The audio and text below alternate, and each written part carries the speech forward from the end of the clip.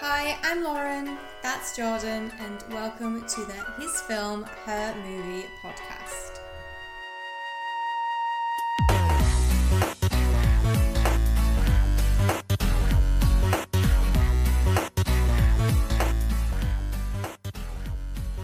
I've just thought about how depressing my film is, and now it's sort of overwhelming how sad I'm going to be when I'm talking about it. But no, hello to episode 8. Hi!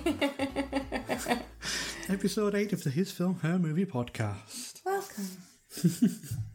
So yeah, she said that what we're doing this week. We're doing So You Want to Cry. It's films that make us cry. Yes, so lots of emotions going on. I feel like I probably got more emotional than what you did. Yeah, and I think as well, it's a good little tool to see if Lauren has a heart. Yes, if Fun you have fact, a soul. No. It's just a cold husk. It's cold and dead inside.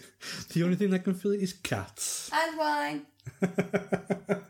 So yeah, as you say, we are the His Film, Her Movie podcast. We take situations, both pick a film, and then we discuss them. Yes. So, do you want to tell everybody what your film was this week that makes you cry? Yes, so I chose the 1988 Studio Ghibli film, Grave of the Fireflies. Yes, which I had never seen before. No?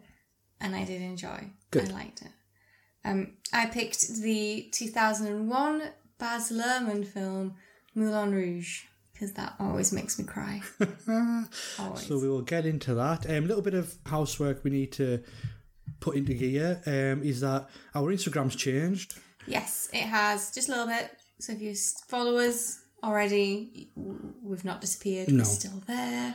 It's just that we are His Film, Her Movie podcast because It's a bit easier to find us. Yeah, and I think we should make a stand here because let's be the podcast that doesn't do the face up aging pictures because, well, disclaimer, I already did it and the difference wasn't that noticeable. I haven't done it. I haven't done it yet. But no, it's not good. It just makes me look a tiny bit greyer. It made me depressed. Oh, bless you. Do you know what we could be, though? We could be the podcast that officially sponsors the raid of Area 51. Yes. Because that is hilarious. Although, got my memes already downloaded, ready to go. How to get shot. That's usually the guide for it. I swear that we were discussing this in work today. That it's a Thursday. It all goes down. Really sorry, guys. I'm not gonna get much work done that Thursday afternoon. I'm gonna be seeing which bugger is live streaming it on YouTube and just watching because somebody's gonna turn up. Somebody is going to turn up. Somebody's gonna turn up, and I saw a thing, and it was either nobody turns up, so we can laugh at it. People turn up and they get shot, which we shouldn't laugh at, but they're idiots for turning up. They turn up, they get in, there's nothing there. That's quite funny. Oh, they turn up, they get in, they find aliens. There's always going to be something to watch. They're not getting in. Either way, they're not getting in. But it's going to be interesting to watch. So I fully support the people who've decided. I think it's up to 1 million people now who are going to storm Area 51. But now you said you support it, and now you know we're on a watch list. That's fine. They can look at what I want to buy on ASOS because pretty much all that's on my history. ASOS, cat memes, Instagram, makeup, and wedding stuff. Yeah. But back to the subject at hand. Yeah, things that make us cry. Now, what does make you cry in movies? Well, I feel like this is a bad thing to say because depending on the time of the month, I will just cry at a sad advert. Okay. I'll be like, oh no, she's lost her chocolate. I can totally relate to it. I'm not sure if that counts as oversharing. Well, no. I think that's pretty fair. I think people who know me will go, okay, certain times she will just cry for no reason. So I'm going to be more susceptible. This was not one of those ones. I picked my film because it just gets to me on so many different levels. I feel like a film has to get you emotionally. It needs to be visually good. The story needs to be good. It's not going to work. It's not going to work. It's going to be, oh, this person is here, blah blah blah. Yeah. Oh, look, they're dead. no emotional attachment. You've got to feel something for the characters. Yeah. See, I'm a bit different. Like, apart from my choice, because it's a little bit different, but generally it's not people dying that makes me cry, because that is just, you can see sometimes it's used quite a lot in film. Oh, I'll cry for most things, but it's bravery and like the human banding together. Spirit. It's like, for example, when you get the shot in Dunkirk of all the ships going over to I think I cried in that one. And it's the music, and it's just the sort of like, and again, everybody cries at Rudy when they come with the shirts. It's just, when different Rudy is American football with Sean Astin, where he's small, plays at Notre Dame. We can watch it. Okay.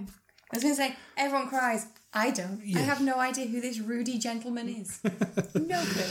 But yeah, it's when people do nice things. Yeah, I cry at that. I cry at most things, really. Yeah. I've got to feel like I have an emotional investment in the story. Yes. As long as you've got that, I will probably cry at it. Cool.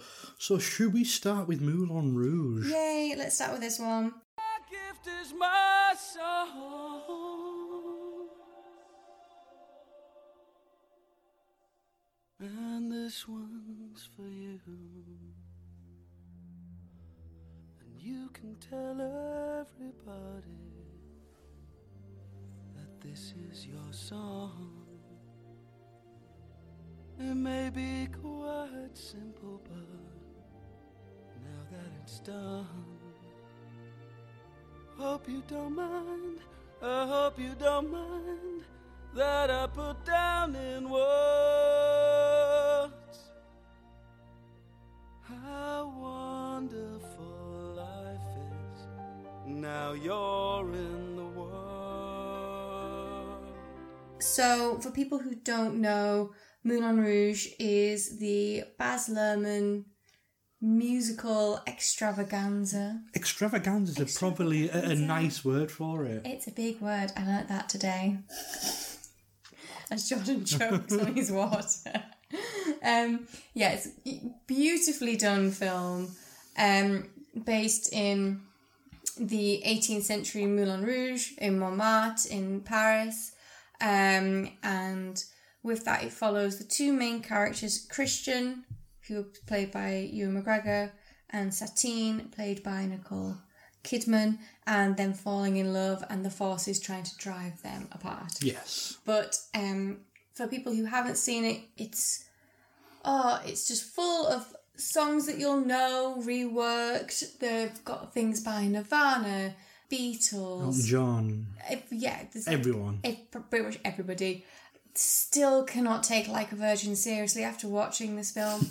Can't listen to Madonna and not think about Jim Broadbent and Richard Roxburgh. Just can't. It's ruined that song for me. But it's beautiful. It's a wonderful. It's shot beautifully. It's takes some artistic license from the original Moulin Rouge. So it has the red windmill. The original Moulin Rouge also had a gigantic elephant statue in the gardens. Okay. It was full of Toulouse-Lautrec's paintings, and he painted the can-can dancers and everything. So it's very over the top, very wonderful. But I find that this makes me cry because you see two people just desperately fighting for nothing more simple than just to be together. So very, very simple. And just the force is constantly pulling them apart. The music for me plays a huge part in this. It is a massive, emotive. Yeah. And I think if you didn't have the soundtrack, it wouldn't be anywhere near as sad. I don't think so. No, I think it could have easily been a very sort of dour, generic film if it wasn't for the music numbers, and even if it was general.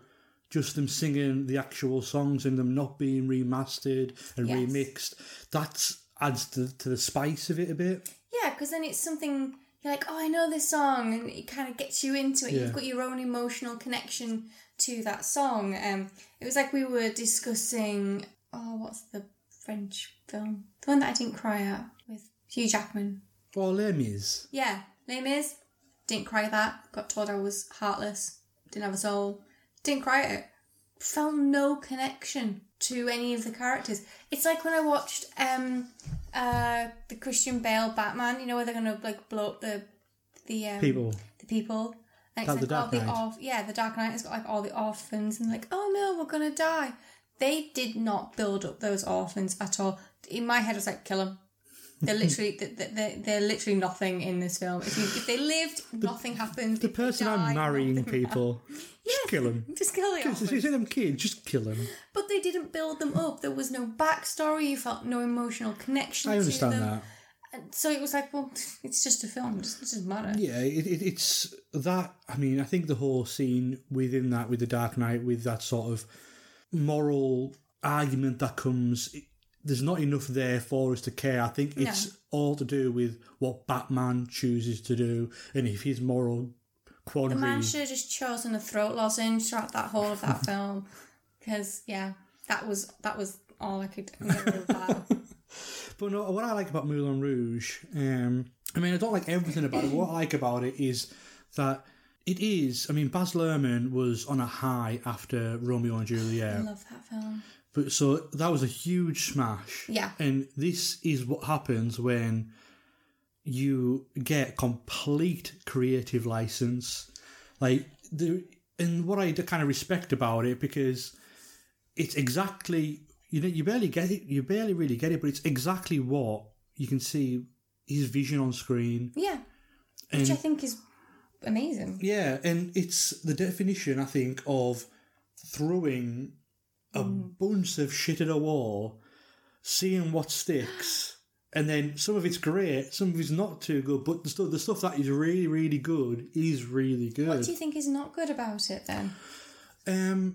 I think the second half of the film sort of goes off the end of a cliff, because the first hour is so energetic. Oh yeah, it's amazing. And it's, I mean, that the opening scene, which I think is probably what many people think about Moulin Rouge when they first go in. When they first go in, Love and it's, I mean, it's cut like a music video. It's cut after cut after cut. It doesn't let you rest. No.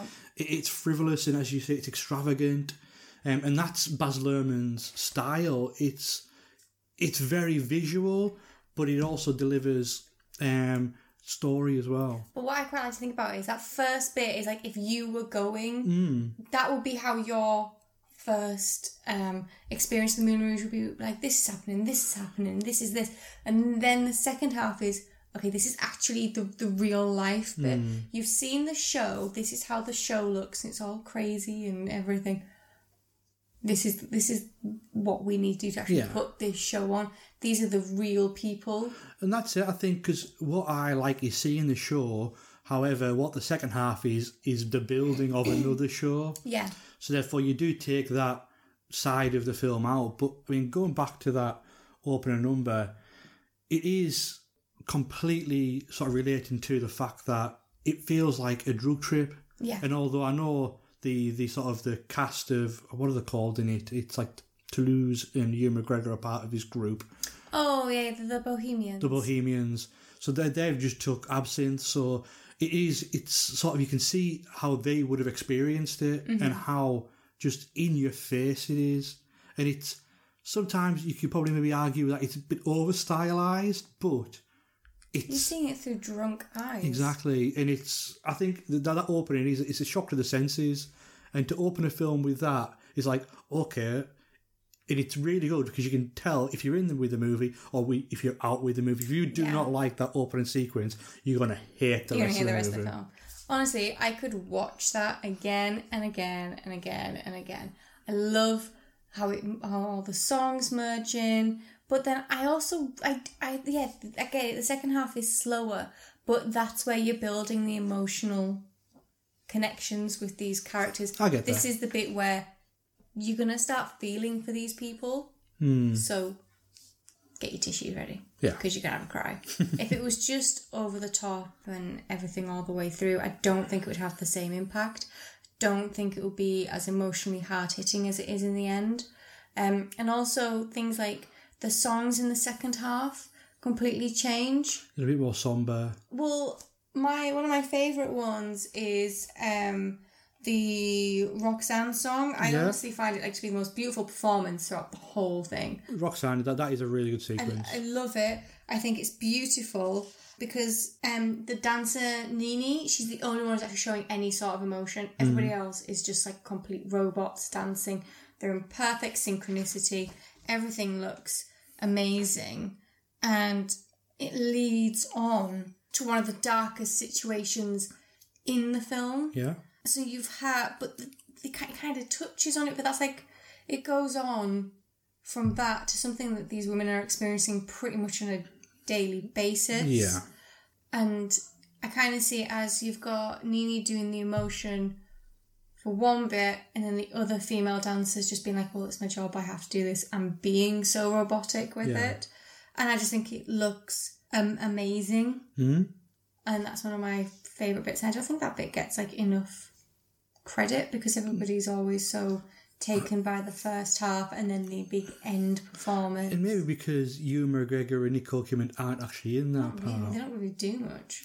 No. But no, I really do like that performance of Roxanne. Mm-hmm. And another thing that I actually quite like is you can tell all the money is on screen, but I mean the production design is gorgeous, but it looks incredibly lush, but also at the same time somehow that it's put together by sellotape. Yes! It's like really expensive shabby chic. Yeah. And it's just sort of like, sometimes maybe I would have liked for Baz Luhrmann just to take a little bit of a step back so you can actually take it all in, because when you do have cuts and cuts and cuts, you can't really get to appreciate the set design. Yeah. And because it does look incredible, like the sets that they've built. So maybe we'll just to come back a little bit so we can actually say, okay, that's some good, that's craft. That. Mm-hmm. I actually read an interview where he said that they were travelling somewhere and they started watching a Bollywood film, and then they were like, halfway through, everybody knew exactly what was happening, what the emotions were, everything. And they were like, oh, right, this is the kind of film that they wanted to make. So it's very heavily influenced by Bollywood films, which I think is a very good way to look at it. It's big performances, lavish costumes, everything's over the top. But again, if you didn't speak a word of English, you could watch this film and you could be like, oh no, that's the wrong person. Oh, absolutely. Oh no, they're falling in love. He's the bad guy. This is what's happening. Do you know what? I didn't think about that, and you can definitely do that. Yeah. The way they're acting, you can see exactly the way. And that was one of my, not issues, but it's like everybody's performance is turned up to 11. Yeah. And the only person that I think really gets it and hits the point every single time is Jim Broadbent. Oh, that man's amazing. Because his performance in it is always like that. Because Ewan McGregor, I mean, some films I like him, some films I don't. He's okay in this, I think. Oh, I like him. He is, let's say, at best, a really, really good karaoke singer. He's a good pub singer. That's it. So he doesn't have the greatest voice. No. But to be honest, neither does Nicole Kidman. And again, this isn't the best I've seen Nicole Kidman, but I really like it. And for somebody who's had that much Botox and doesn't have any expressions, I don't know how she's still... I think this is before the Botox. Do you think so? Well, it was 2001. There wasn't as much Botox going around. But even nowadays, like, she is still incredible, but has no... Her face is like a balloon, like stretched over. Like there's no wrinkles, but she's still incredible. So like she's made her face very still, but still managed to get emotion across, which is a talent in itself, I would say. She is. They're just, but yeah, like you said, Jim Broadbent, absolute star. Yeah, he's MVP of this entire film. He is. His whole character was actually based on Charles Zidler, who was the original co-owner of the Moulin Rouge, who was co-owner with a gentleman called Joseph Ollier. I'm going to go with Oller. I can't read my notes. I can't tell if that's meant to be a I or an L. Before the Moulin Rouge actually closed, the only time that it was closed was when Charles Zidler actually died. All right. So they didn't close it like at all until he died. They actually developed the Can-Can. They did everything there. It was known as a place for people to go and slum and everything. The Prince of Wales went, not Charles, Edward IV. Right. He went there when he was over in Paris. He was taken, he got a table and watched it all. So they've done, I think Jim Broadbent's probably done his character very well, because the guy, Charles Idler, was meant to be incredibly clever, very business savvy. Yeah. But yeah, Jim Broadbent's amazing. It really is. And I mean, even like John Leguizamo. Yes. If I'm saying his name, he doesn't. He looks so weird with this prosthetic nose, and he looks good apart from when you get the shot from underneath it, and you can obviously tell it's fake. But I mean, because I hadn't actually know. I've watched this film loads. I'd actually noticed until you sort of said. I've always been more bothered about the fact that he is a regular person playing a little person. Yes. And you just figure that should have... He's a wonderful actor. Yeah. I think he's amazing. Do think that Toulouse-Lautrec... I think if it was made now, we did discuss this, it would be by... A small person. Actor. And I just think back then...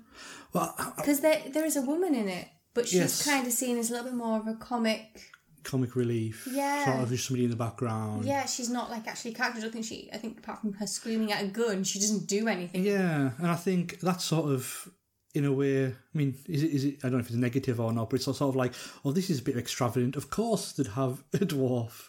Yeah.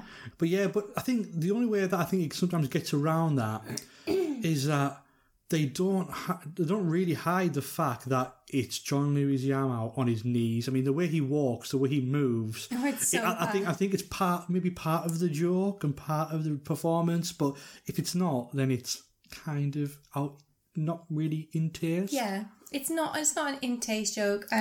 I saw about how he had to get so much therapy after doing that. Really? Apparently, because he was on like his knees throughout the whole thing. He had to wear special prosthetics on his legs that way he could walk around.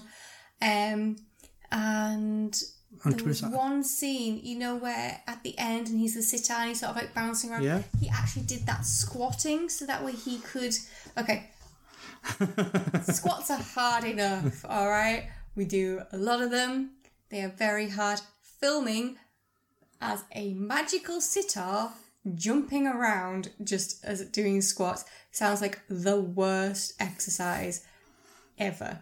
And apparently he had to have therapy because his back was all messed up. Like he had a compressed lower back. So physical therapy, not mental therapy. Physical therapy, not mental therapy. It wasn't like Jim Carrey when he had to turn to the Grinch. Yes. It was physical therapy. Apparently his back was compressed, his lower back was. He had to have like loads of physical therapy to sort of help loosen it up. And I think the interview that I read was a few years ago. But he was having therapy for a couple of years after the film. Right. Because it was that bad. I actually also think it was just like a 6-month shoot. I mean, especially when you're getting that much coverage and that much cutting, I think it was a long shoot, so that would have been really painful. Yeah. But yeah, is there anything else that you want to mention on Moulin Rouge? I cried. I cried at the end. I don't want to spoil the end. See, I didn't cry at the end, but... I cried at the end. I just find... But do you not find the scene like just beautiful with the rose petals coming down, everything? It's shot beautifully, and it might just be that I feel more connected to the characters. Absolutely. But I always shed a tear at the end because I just think it's so beautiful, and you just think, oh, for God's sake, why can't this have a happy ending? There's so many happy songs in it.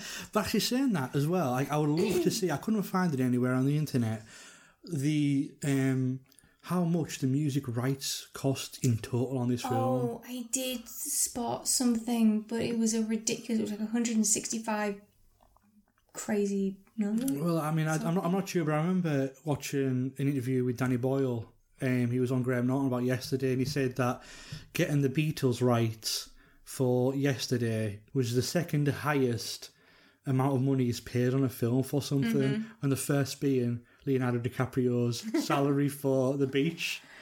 I did read that that apparently Courtney Love was allowed to audition for Satine. Really? Because she has the rights to all Nirvana songs. And Marilyn Manson originally recorded the Smells Like Teen Spirit. Okay. But she threatened to pull the rights unless it was re-recorded without him because they were in the middle of a giant feud. So it was meant to be Marilyn Manson singing it, but he ended up not singing it. I do have some fun facts. Cool. Okay. Nicole Kidman broke her ribs twice during this film. No, one with on bloody corsets. Yes, one was in the corset. One was her trying to get into a corset and another was falling down the stairs at 3 a.m. in heels. Ouch. That sounds like a pretty good night out. The Green Fairy's evil scream and red eyes are actually from Ozzy Osbourne because they wanted Ozzy to be like the little evil devil to begin with. But then they decide, and to do the song as sort of like a rock anthem, but then they decided to redo it with Kylie and have her as more of a Tinkerbell. But they kept Ozzy's scream and the red eyes when they're falling into the Moulin Rouge from that, because they liked it. And Satine's diamond necklace that the Duke gives her was the most expensive piece of jewellery ever made for a film. Right. It was valued at $3 million. And it had 1,380 diamonds and a 2.5 carat sapphire clasp. But when he rips it off the neck, don't worry, they actually had a stunt for that one. They had like a paste one. It was all fine. But yeah, it was all real diamonds and... Very nice. I would be terrified to wear something like that. Because she's like dancing about in it and you'd be like falling to the floor. Everything like, oh my God, I've like lost one. I've lost a diamond. That's like a day's work. Slip it in your pocket. Just pry it out. Yeah. Just like, bye, going home now. You're allowed to take one, you're allowed to take one thing from the set. I'll take one diamond, thank you. Anything else? No, except I cry and I think it's a lovely film. Awesome. Yes. Should we do Grave of the Fireflies? Yes, we shall. いつか若い子な節子覚えてへんか布吹きの近くの墓地行ったことあるやろあそこにいてあるわお母ちゃん大きなクスの木の下のなんで二人すぐ死んでしまうん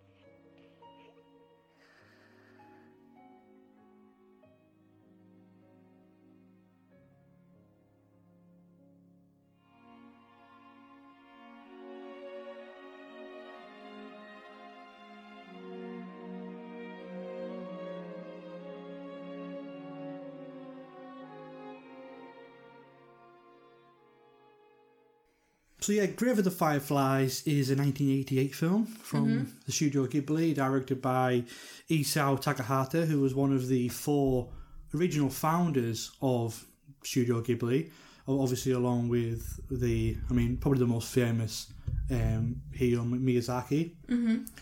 And it was his debut movie, which for me is still bonkers because... I mean, I know some people do have good debuts, but this is one hell of a strong debut. Oh, yeah, it was really good. So he wrote it, he directed it. So he tells the story of Seita and Setsuko, who are brother and sister in World War II time Japan. Yeah. And they live in this small village when the airstrikes from the Americans takes place. Now, the airstrikes weren't bombs, they were, fire bombs, really. So like the canisters with fire...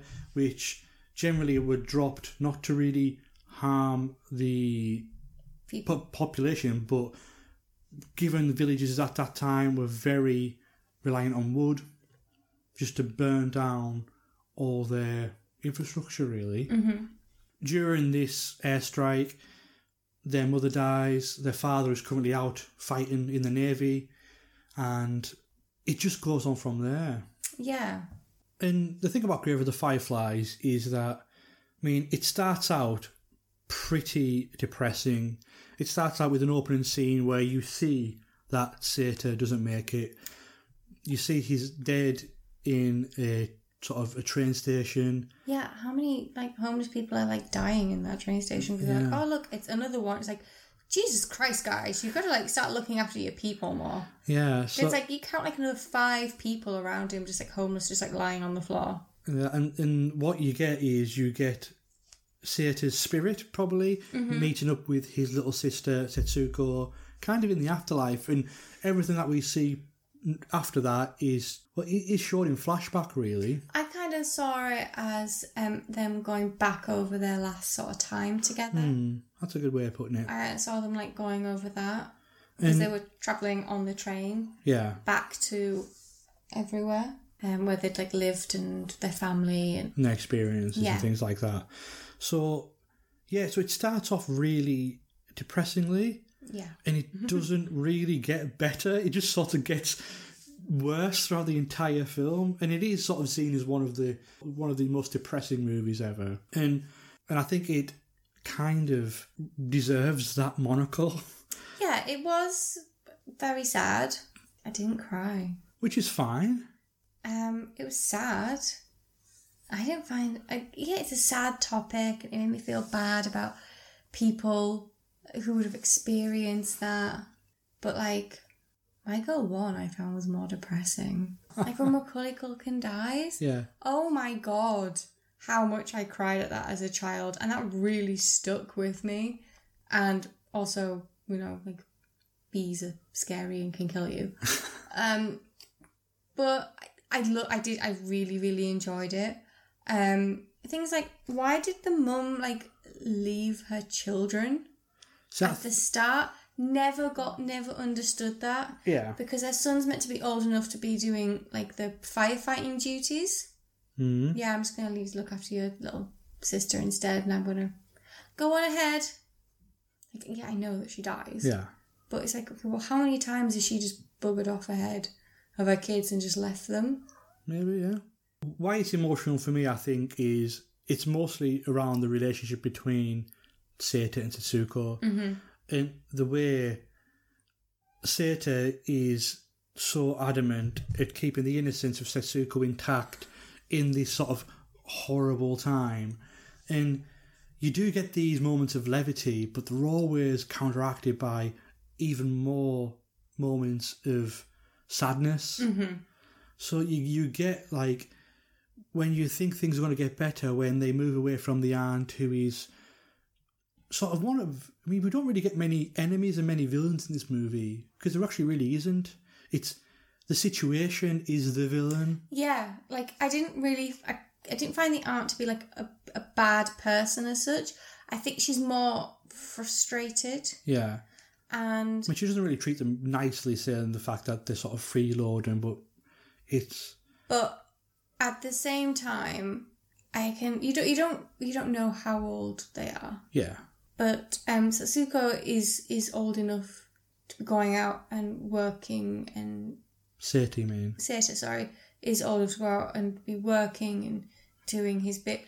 But if you think back to, say, England, and at the same time, it was a case of, right, you're old enough, the girls go off and we do land army. Yeah. You do like little bits, you collect scrap, you do bits. Whereas he's sitting at home and he's reading comics, and her family going out and possibly risking their lives because you don't know what they're doing. And she's going, so yet they have to have the best food because they're doing something. I understand that, but I think the way... I mean, it doesn't really tell you how old they are, but I'm guessing he's about 11, and his cousin, I'm guessing it is... I think I would say probably around 17, 18. So there is that divide of, okay... Oh, yeah, and I get that. I don't agree with her. I think that she's trying to do the whole parent thing, you know, where it's like, oh, you know, I'm trying, like, I'm going to say, like, badly motivate you into doing something, being more active. And, like, because she's like, oh, well, she should not be going to school, should not be doing this. Yeah, but... And I don't agree with the way that she goes about it. Yeah, that's it. But I don't think that it's done nastily, because there was a line where she says, yeah, you know, where her daughter's like, oh, have you been mean again to the mum? And she's like, no, I just said this. But then they go off and they don't say sorry. They just buy cooking stuff to spite me. And I think it's because yes, they are quite young, so they're taking everything that she's saying at face value. Whereas if they turned around and gone, all right, yeah, do you know what, we're sorry, we'll help out more at home, she'd be like, okay, great. And I think as well as part of that is understanding that they are children, and Yes. they do go off and they try and that's one of the reasons why I think that Seita doesn't take Setsuko back to be with the aunt. It's because they are young and they're in this sort of environment. But for me, again, you're going back to that relationship, and it's the performance from both the animation team and the actor who plays Setsuko is incredible. I mean, for something that is such a minimal animation style, the amount of character that they give her, and just with her movements and the way she sounds things out, you do get how young she is and how sort of vulnerable she is, especially in the situation that she's in, because she sees Seita and she sees this situation as sort of like playtime, and she doesn't really understand what is exactly going on. And there's a scene later on in the film when sort of things start going downhill, where you see the back of Seita and you see all the rashes and everything like that, and the way that looks. I mean, the imagery there, that is as brutal as live action. You can see it. And again, the imagery of when you see their mother wrapped in bandages, and people think animation's for children, but you could not show this. No. This would scar people. Again, going back to our messed up kids movies, people see animation and people are just straight away think of kids. Now, but it wasn't. It was originally done for adults. And the moment that gets me most of all, and I think this is probably what gets me sort of emotionally, is when I think it's that same scene when you see her back where she's saying there's something wrong with my stomach. Yes. The diarrhea won't stop. Yes. And that just gets me, because it's sort of like she doesn't understand the fact that she's dying. Yeah. And she's like, help. And it's But so she can't brutal. really say help. No. As soon as she said that, I was like, oh my God, please just take her back. Even if you don't want to go back, take her and say, I can't look after her. Please take her.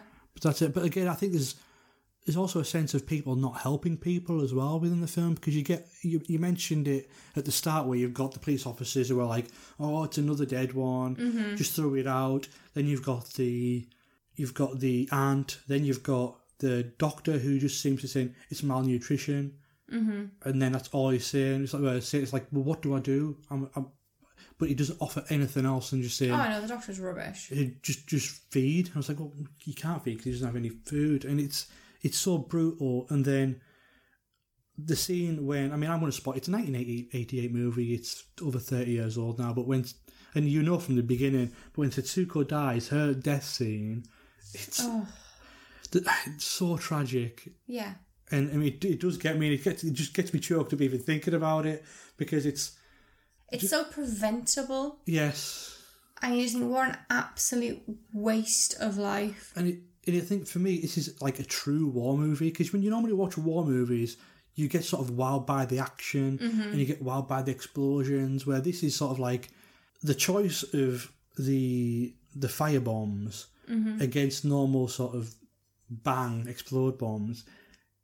It's a hell of a lot more cruel, because what they're trying to attack is make not kill people, but just to put them into a situation when they have to surrender. And some people die horrific deaths.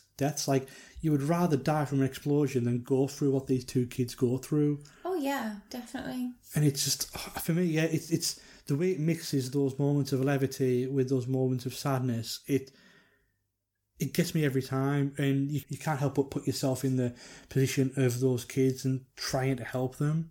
I think in Roger Ebert's review, he mentioned something about like how other animated films like Bambi or The Lion King can like get tears from you, whereas The Grave of the Fireflies gets grief from you. It stays with you for a long, long time, and it's been years and years. It's only the second time I've ever seen that film. Oh, because okay. it's not an enjoyable experience. No. It's very. I liked the film because I liked how it looked, and I liked how it was all told and everything. I'm really sorry, I still didn't cry.